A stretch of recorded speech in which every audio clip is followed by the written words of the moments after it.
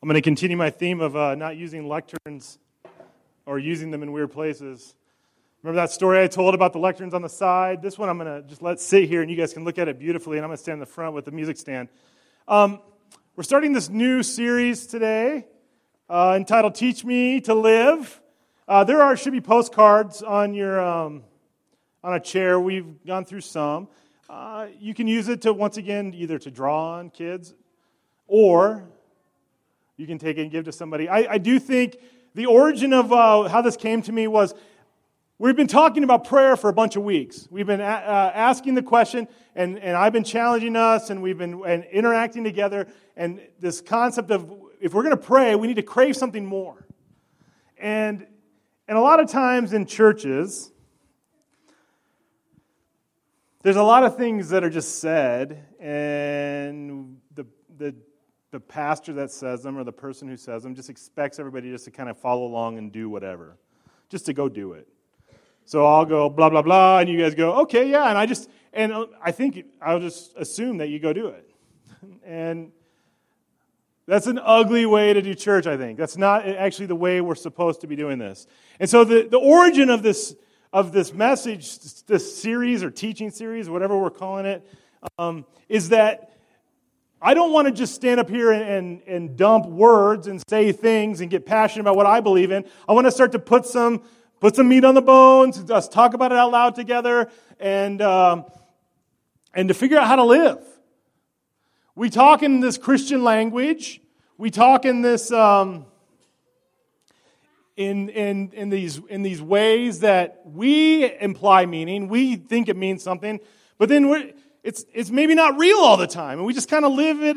We just kind of fake our way through it. And I think we do live as Christians. We fake it till we make it. And we're all kind of just like, I hope we get there, right? I hope we get there. So over this series, we're going to be asking some questions. And so in your bulletin, there's like some fill-in-the-blank questions. And so I'm going to try to use some more props. And I have a prop to pass around.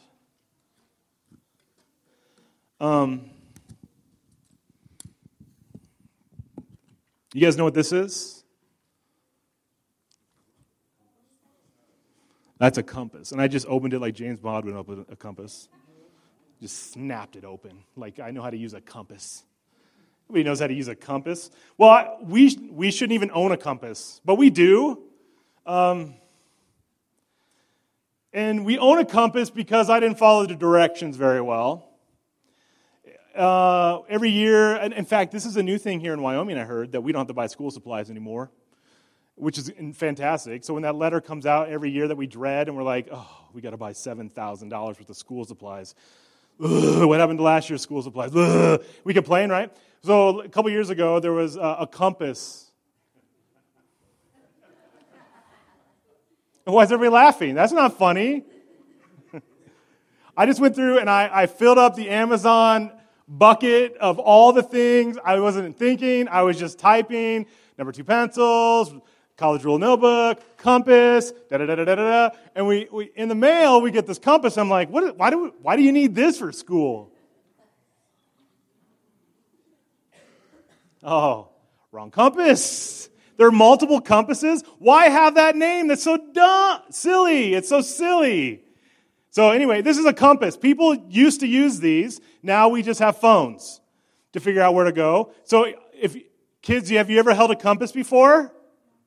So I'm going to pass this around like this is show and tell, and you can all take a moment to look at the compass. It's just going to work its way through, see if you can orient your way around the building. But this is kind of the theme, right? If we don't follow the directions, we really aren't going to end up in the right place. I didn't really pay attention. I was just autopilot on the compass thing, and I ended up with the wrong thing. If you don't use a compass to figure out where you're going, you're not going to end up in the right place. You ever heard that illustration about if you were to make a straight line and you were to walk in that straight line, but it would take you a certain place, but if you were to start the line, if you start like 1 degree to the left, where you would end would be, if you were to go like 100 miles out, would be so different than what you intended. So we're talking about, for the next 4 or 5 weeks, Teach Me to Live, and it's about orientation. How are we going to orient ourselves to follow Jesus? How are we going to follow him? And so I'm going to pass this compass around. Which side wants it first? Now, somebody in the back's going to, all right, good job, way to raise your hand. Excellent, here we go. You can look at the compass, pass it around, freely pass it around.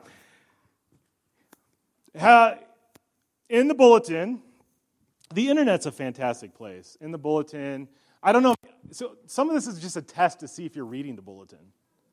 Did anybody read the bulletin and go, why is that in the bulletin? Somebody did? What? My wife did, because she's always second-guessing everything I'm doing, like, are you sure you're not going to get in trouble for that? So did somebody notice something? Did a kid notice something in the bulletin that's a little weird?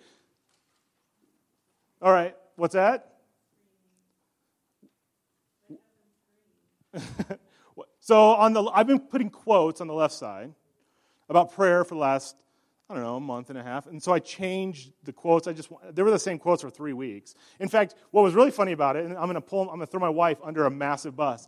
She goes, I heard this great quote from one of our friends that's a pastor in Missouri. He goes, I heard this great quote about Martin Luther and prayer. And I'm like, that's been in the bulletin for 3 weeks. Thanks for reading the bulletin. Because it really has been in the bulletin for 3 weeks. Anyway, the internet's amazing, right? My favorite one that I saw this week is, the best things in life are actually really expensive. They really are, so you can't afford them. But I put some stuff in there and I had some ideas of putting some demotivational posters. Have you seen those? You remember the motivational posters? They'd say, like, courage, and then they have some, like, there's demotivational posters. Look it up on the internet. It's a fantastic place. And it just says these things, and you're like, yikes, that's so true, and now I'm not really motivated. But you finish the phrase, if life gives you lemons, make lemonade. Throw them at somebody. That's right. That's the Wyoming way. We're going to throw lemons at you. There's this place that we live where we're given a pile of hot, steaming garbage sometimes, and we have to learn how to navigate and live our way through it, right? We're given a bad car or a lemon of life sometimes, and we're just like, how do I navigate this? How do I get through this? All of us have our own story. We all have this thing that's like that sticks to us. That's like either a sin or like an illness or like a kid that just misbehaves all the time. And we just kind of like, we have these things and we're like, this is so hard and difficult. And part of our struggle is not necessarily the issue. It's how to navigate life with that issue. It's like living with a sprained ankle all the time. And you're just limping along instead of thriving. So the series idea is like, teach us how to live. Teach me how to live so I can thrive, not just limp along. So does anybody pay attention to like hot videos that are on the internet right now? Like, do you see, like, there's something that's just buzzing across the world right now. And it's pretty emotional. And it's about 7.5 minutes long. But it really is... It's really, if life gives you lemons, what are you going to do with it?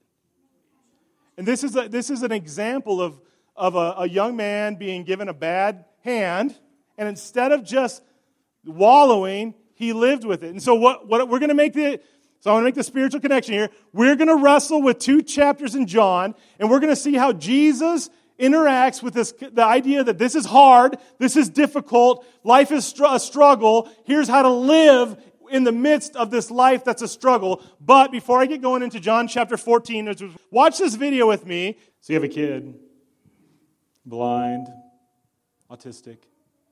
Mom looks at him. What are we going to do with this? What can we do with this? What's going to happen? How do we live? And instead of being a victim, he found purpose. It's a simple song. And the most beautiful thing to me in the whole video is you see the relationship between mom and son, and watching purpose unfold in front of her eyes, and just that joy that she experienced. And God looks on us in the same way, with just pure joy.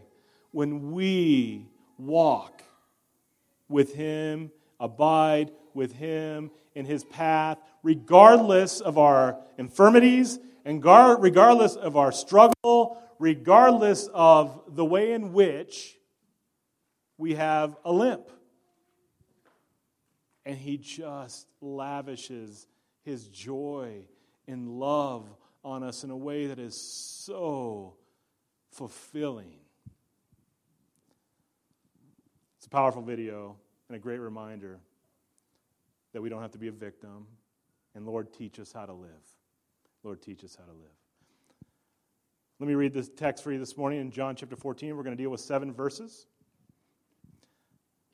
Starting with verse 1 of chapter 14, it says this, "Let not your hearts be troubled." This is Jesus talking. "Let not your hearts be troubled. Believe in God, believe also in me. In my Father's house are many rooms. If it were not so, would I have told you that I go to prepare a place for you?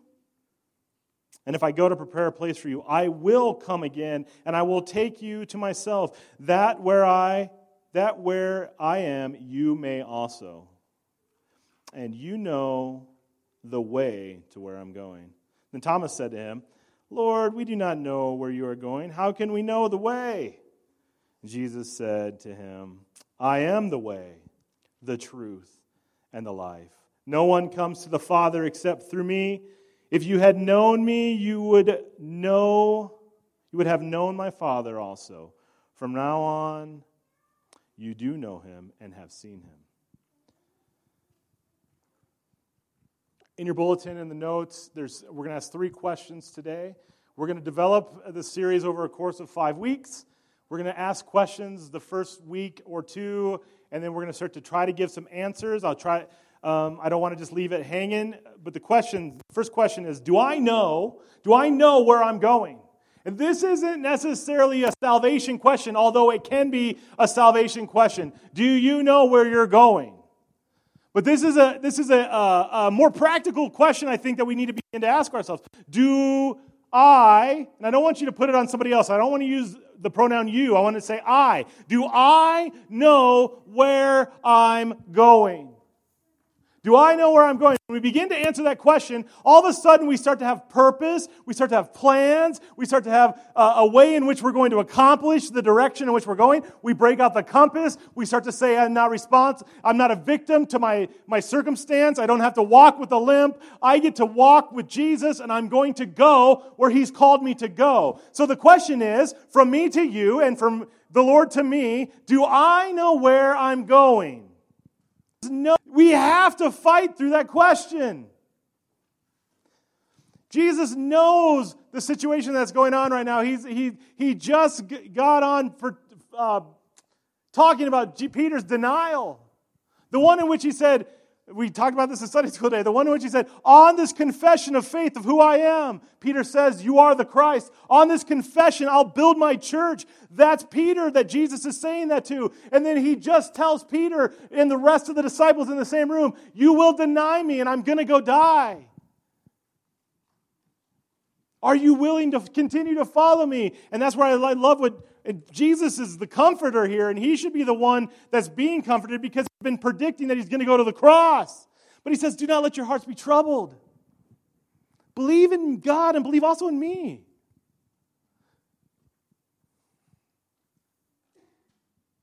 The disciples are going, you're leaving? Now what? What do we do now? I thought that we were going to follow you to the end of our days. Where are we going? What are we doing? What's going to happen next? What is the plan? See, if we can't answer the question, do I know where I'm going? We often live directionless. We have no path to walk. And the disciples are feeling that. Like they are really feeling that. And the great counselor Jesus says, do not let your hearts be troubled. You believe in me. You believe in me. Don't let your hearts be troubled.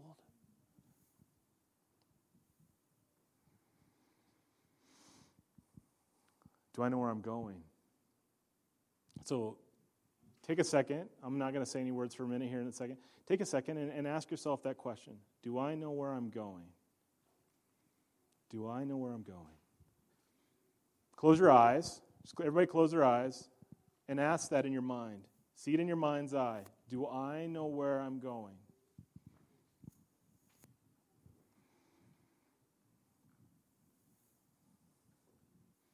Jesus encourages his disciples, do not let your hearts be troubled. Believe in me, believe in me, believe in God, believe also in me.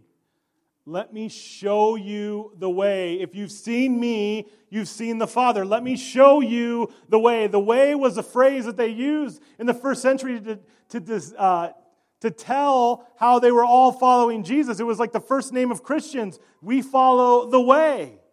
Do you know the way? Do you know the way?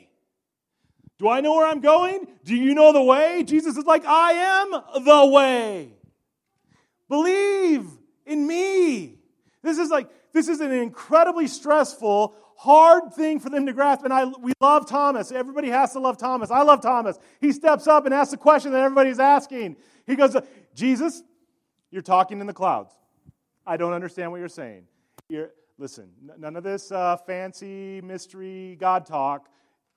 Talk to me like a normal human. This is Thomas. This is the voice of the people. Everybody in the room is thinking that, and Thomas gets a bad rap.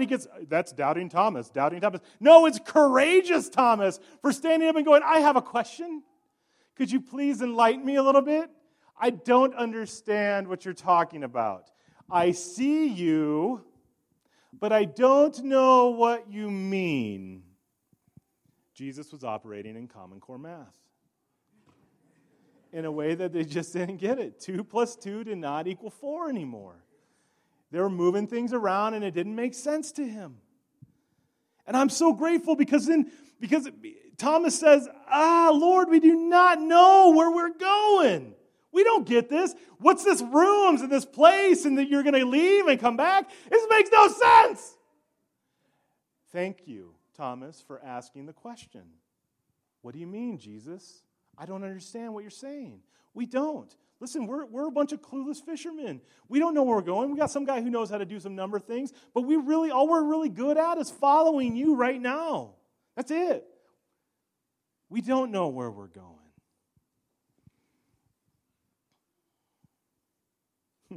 I love it. Verse 4, and you know the way to where I'm going. Oh, Thomas, Lord, we do not. How can we know the way, Thomas asks. How can we know the way? And Jesus says, I am the way. So let's ask another question. What path are you currently taking? Now, I know when I ask these questions, you guys all have your own kind of like answers that you're filling in. I'm not giving us a church answer. I'm not giving us a Casper Alliance church. Here's the right answer to the question.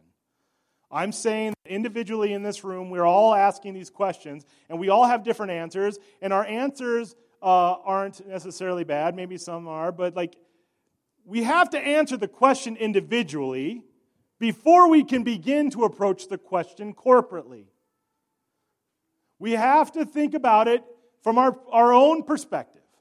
So what path are you currently taking? Is your path that you're walking down, is the way that you're following, the way in which that's leading to life and good things and happiness? Are you being the victim?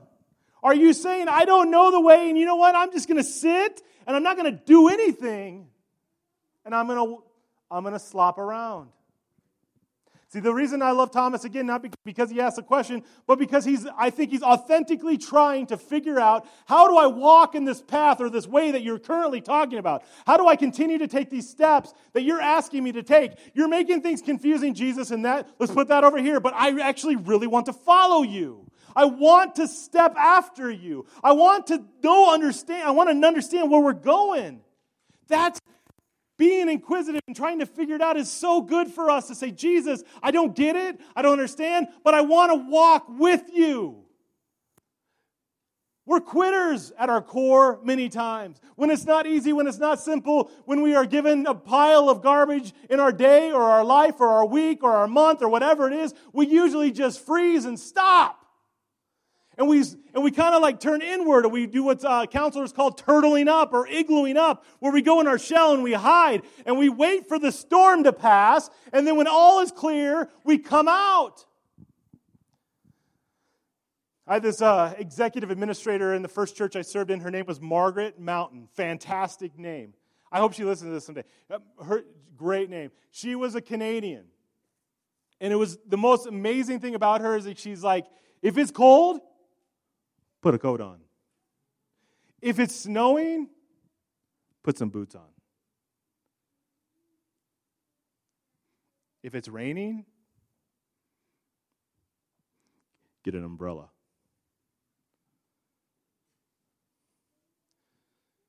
She had this incredible ability, and as an executive administrator, it was like her twilight career. She like ran all the parts for GM for the world.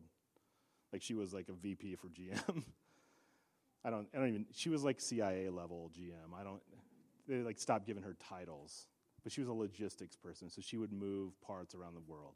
And she's like retired, and you know what, I want to come run your church for you. Fine. But she had an incredible way of putting everything very simply. Instead of like freezing and saying, all right, it's cold out in Michigan, let's go hide and wait till April comes. Put a coat on, go outside, be active, and do your thing. Ministry doesn't stop. Life doesn't stop. Jesus doesn't stop just because you're uncomfortable.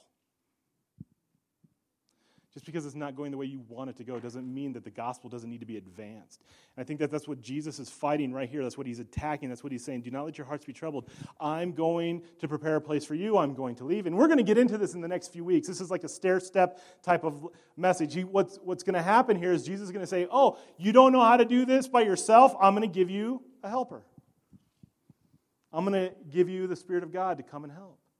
And then in chapter 15, which we'll get to in a couple weeks, we're going to talk about the real practical ways of abiding in Christ and what it looks like to abide with the Father and be pruned and taken care of and to be willing to change or be willing to have things cut off of you. But this initial kind of step is like, do I know where I'm going? Do I even have a clue on what I'm supposed to be doing in the advancement that I'm supposed to have, in the path that I'm supposed to be following after God? And then the second question I ask is, what path am I currently taking? Am I actually taking a path that doesn't even match what Jesus is actually asking me to do or to take? Am I on this completely different journey that I'm attributing and saying this is Christ-like? This looks like what God would want me to do. How many times in the church and in our Christian lives have we pretended like what we're doing is Christian behavior? But it has nothing to do with Jesus. It is so far from God that it's actually quite scary when you start to break it down. So what path? You have to fight that question and wrestle with that on your own. What path am I currently taking? I don't want us to be directionless individually. I don't want us to be directionless as a church. We need to know the direction and the paths that we're going. Do you know the way?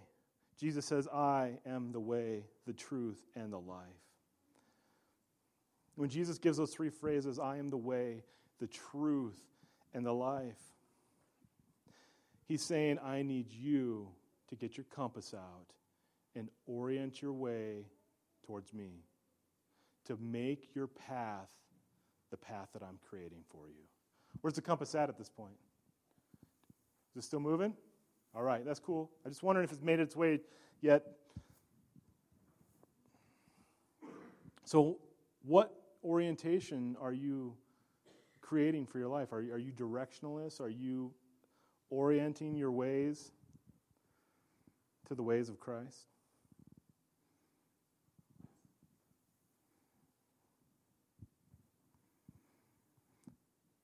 This is a two-part question. Some of us have to wrestle with the first one. A lot of us are wrestling with the second one. The first part is, have you surrendered all of your ways and received the salvation that Jesus provides? That's question one for you. Not that one's in your bulletin. I'm just adding that right now. Have you received the salvation that Jesus gives? Once you can say, yes, I have received Christ, now we're talking about the things I'm talking about here. What path am I taking? Jesus says, I am the way, I am the truth, I am the life. We often look for a course for our lives, for the proper path. But I want to push us towards a destination. The destination is Jesus. We arrive in the arms of the Lord. And it reminds me of that video again. Just the joy mom felt when her son performed in spite of his limitations. She knew he could play. But there's something about that happening in front of all those people where you go, yeah, he stepped up and he did it. Thomas was looking for the literal path. The literal path, and Jesus was like, I am the path. I am the destination. Thomas the chemist said this, without the way there is no going. Without the truth there is no knowing. Without the life there is no living. I am the way which thou must follow, the truth which thou must believe, the life which thou must hope. And I am the way, the truth, and the never-ending life. I am the straightest way, the sovereign truth, the life blessed, the life uncreated. When we follow Jesus, he actively is teaching us how to live as we walk with him. And we get to reorient our path as we use our compass and we abide with him. And like I said, we're going to get into that over the next few weeks. This is an introductory type of lesson or teaching. He continues to bring us on the path regularly, because it's so easy for us to drift and to walk away and to create our own path, to create our own kind of like tributary somewhere else. So let me ask you this last question that's in your bulletin. What do I hope my life will be? What do I hope my life will be?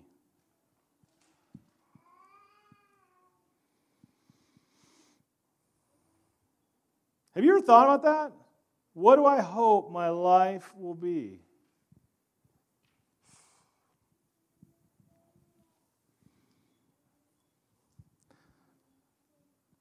The odds of us all sitting in this room together at this particular moment, at this particular time, in this particular day, at this particular century and year and moment and second, spectacular.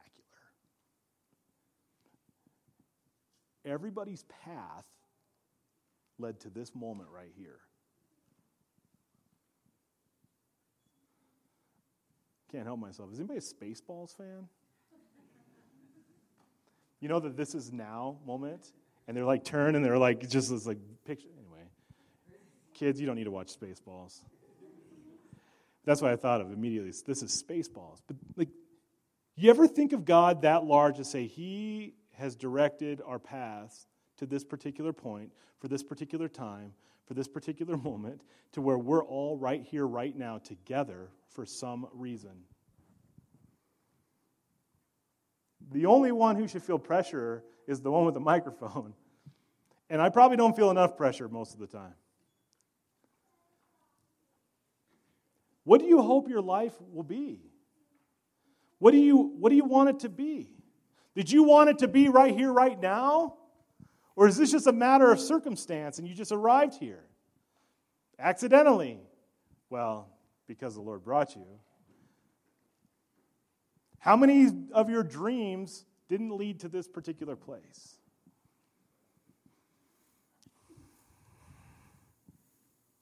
Think about it. It's a little sobering, right? Now everybody's disappointed. Like, I think I need to find a different church. We can approach this moment right here, right now, as a victim. Or as somebody who's not willing to ask the question, like Thomas, like, help me understand the way, Jesus. Or somebody who's not even willing to take another step towards Jesus and just be frustrated that we're here right now. And what does that look like? It looks like a mess. We start to make decisions that move us off the path. We start to make decisions that actually pull us away from the Lord. We start to make decisions that make it look like we don't know who God the Father is because we've oriented our way to our want. And that's why I think it's really, really important to say, what did I hope my life to be? What do I hope my life to be or will be? Because here's what happens. As you follow Jesus, as we abide in Jesus, as you receive help from the Spirit of God, He shapes you. He removes the veil so you can encounter the living Christ, and you are transformed every day by glory to glory to where you reflect who Jesus is. And then your path gets grafted into the vine. And you become part of what God is trying to accomplish here on earth. You become part of His redemptive work. You solo as a redeemed soul, but then part of a larger picture of what God's doing through the story of creation to the end. That's what happens when you say, no, I want my life to be that which is abiding in Christ so that I can follow and walk with Him, because He is the way. He is the truth, and He is the life. When we acknowledge that out loud, when we give awareness to that in our own life, when we say, yes, Jesus, you are the way. There is no other way other than Him. When you say, yes, Jesus, you are the truth, there is no other truth other than Him. When you say He is the life, there's no other life in which you want to be changed by other than His. Do you see how that slowly and painfully sometimes puts our path on the path that He's created for us? His ways are higher than our ways. His thoughts are higher than our thoughts. If He gave you the whole story and the whole picture of where you are going to arrive, how many decisions would you change? That's why time travel is so complicated. Because if you knew how it was going to end, you would manipulate the now. I would.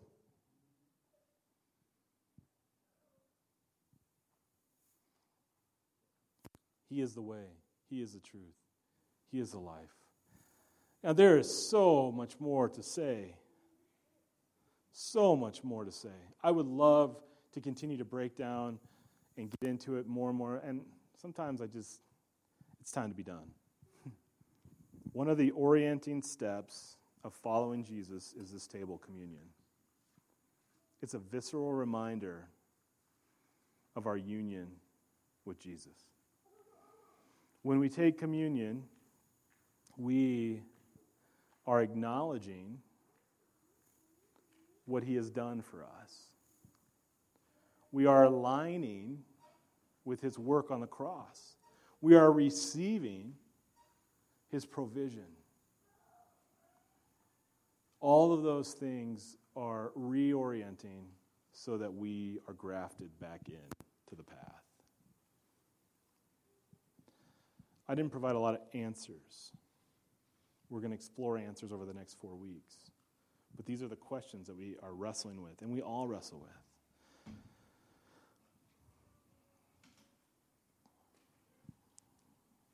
I want us to participate in communion together. One of the reasons we don't pass the plate is frankly, it's because you guys habitually have never passed the plate. Because I remember the first time I did communion here, I passed the plate and everybody lost their minds. They're like, what's he doing? We don't pass plates. People come forward. Well, I actually like coming forward, and we call it drive-through. But what it does is it forces you to walk a path, doesn't it? You have to walk the path. You have to come forward. It's become a more theological activity for me now that we don't pass. I grew up in a church that always passed. But there's a step. It's what Chris, you said, it's a physical response when you preached on fasting. Taking communion, there's a physical response that you have to take a step forward. And that's a DNA piece to our church, taking steps forward. We want to be taking steps forward. We're fighting forward. And by coming forward to take communion, you are submitting and you're stepping onto the path, the way. Jesus celebrated Passover with His disciples. And that's part of why this is confusing for them. That's part of why they were struggling, because this felt like a celebration, like the arrival of the King, right? We're going to go into Jerusalem. We're here. We're in Jerusalem. You're here. The Messiah's here. And He's talking about leaving and going, and I'll go and prepare a place. And it's like, what's going on? And so in the midst of all that and washing the feet, he establishes this table. And he says, anytime you break bread, break it in remembrance of me, because this is my body broken for you. Whenever you drink the cup together, this is my blood poured out for you, the new covenant of salvation given to you. Do this in remembrance of me. Do this to orient your path towards me. One last, 47-second sermonette. When Jesus goes and he ascends into heaven, and right before he says, and this is part of our denomination, we're a Christ-centered Acts 1:8 family, he says, you'll be my witness at the end of the earth when the Spirit of God comes upon you, right? And the disciples go and they prepare, they go to the upper room and they're praying and they're waiting for Pentecost, they're waiting for the Spirit to come so that then that'll be the sign for them to go out and start ministry and to do healing and they're going to be a witness, right? A year and a half after all that, you think there was somebody going, should we stop now? No. There had to be somebody going, I don't know. This is taxing. I don't know if I really like all this. We're kind of pariahs everywhere we go. People hate us. In fact, they killed somebody a few chapters ago in Acts. That feeling had to exist. They were human. Right? And then they would gather. And one of them would say, let's break bread together. And all of a sudden, the focus would crystallize. And they would say, yes, yes and amen. Jesus is King. Let's be a witness to his name. Let's bring glory to earth. Let's bring heaven here.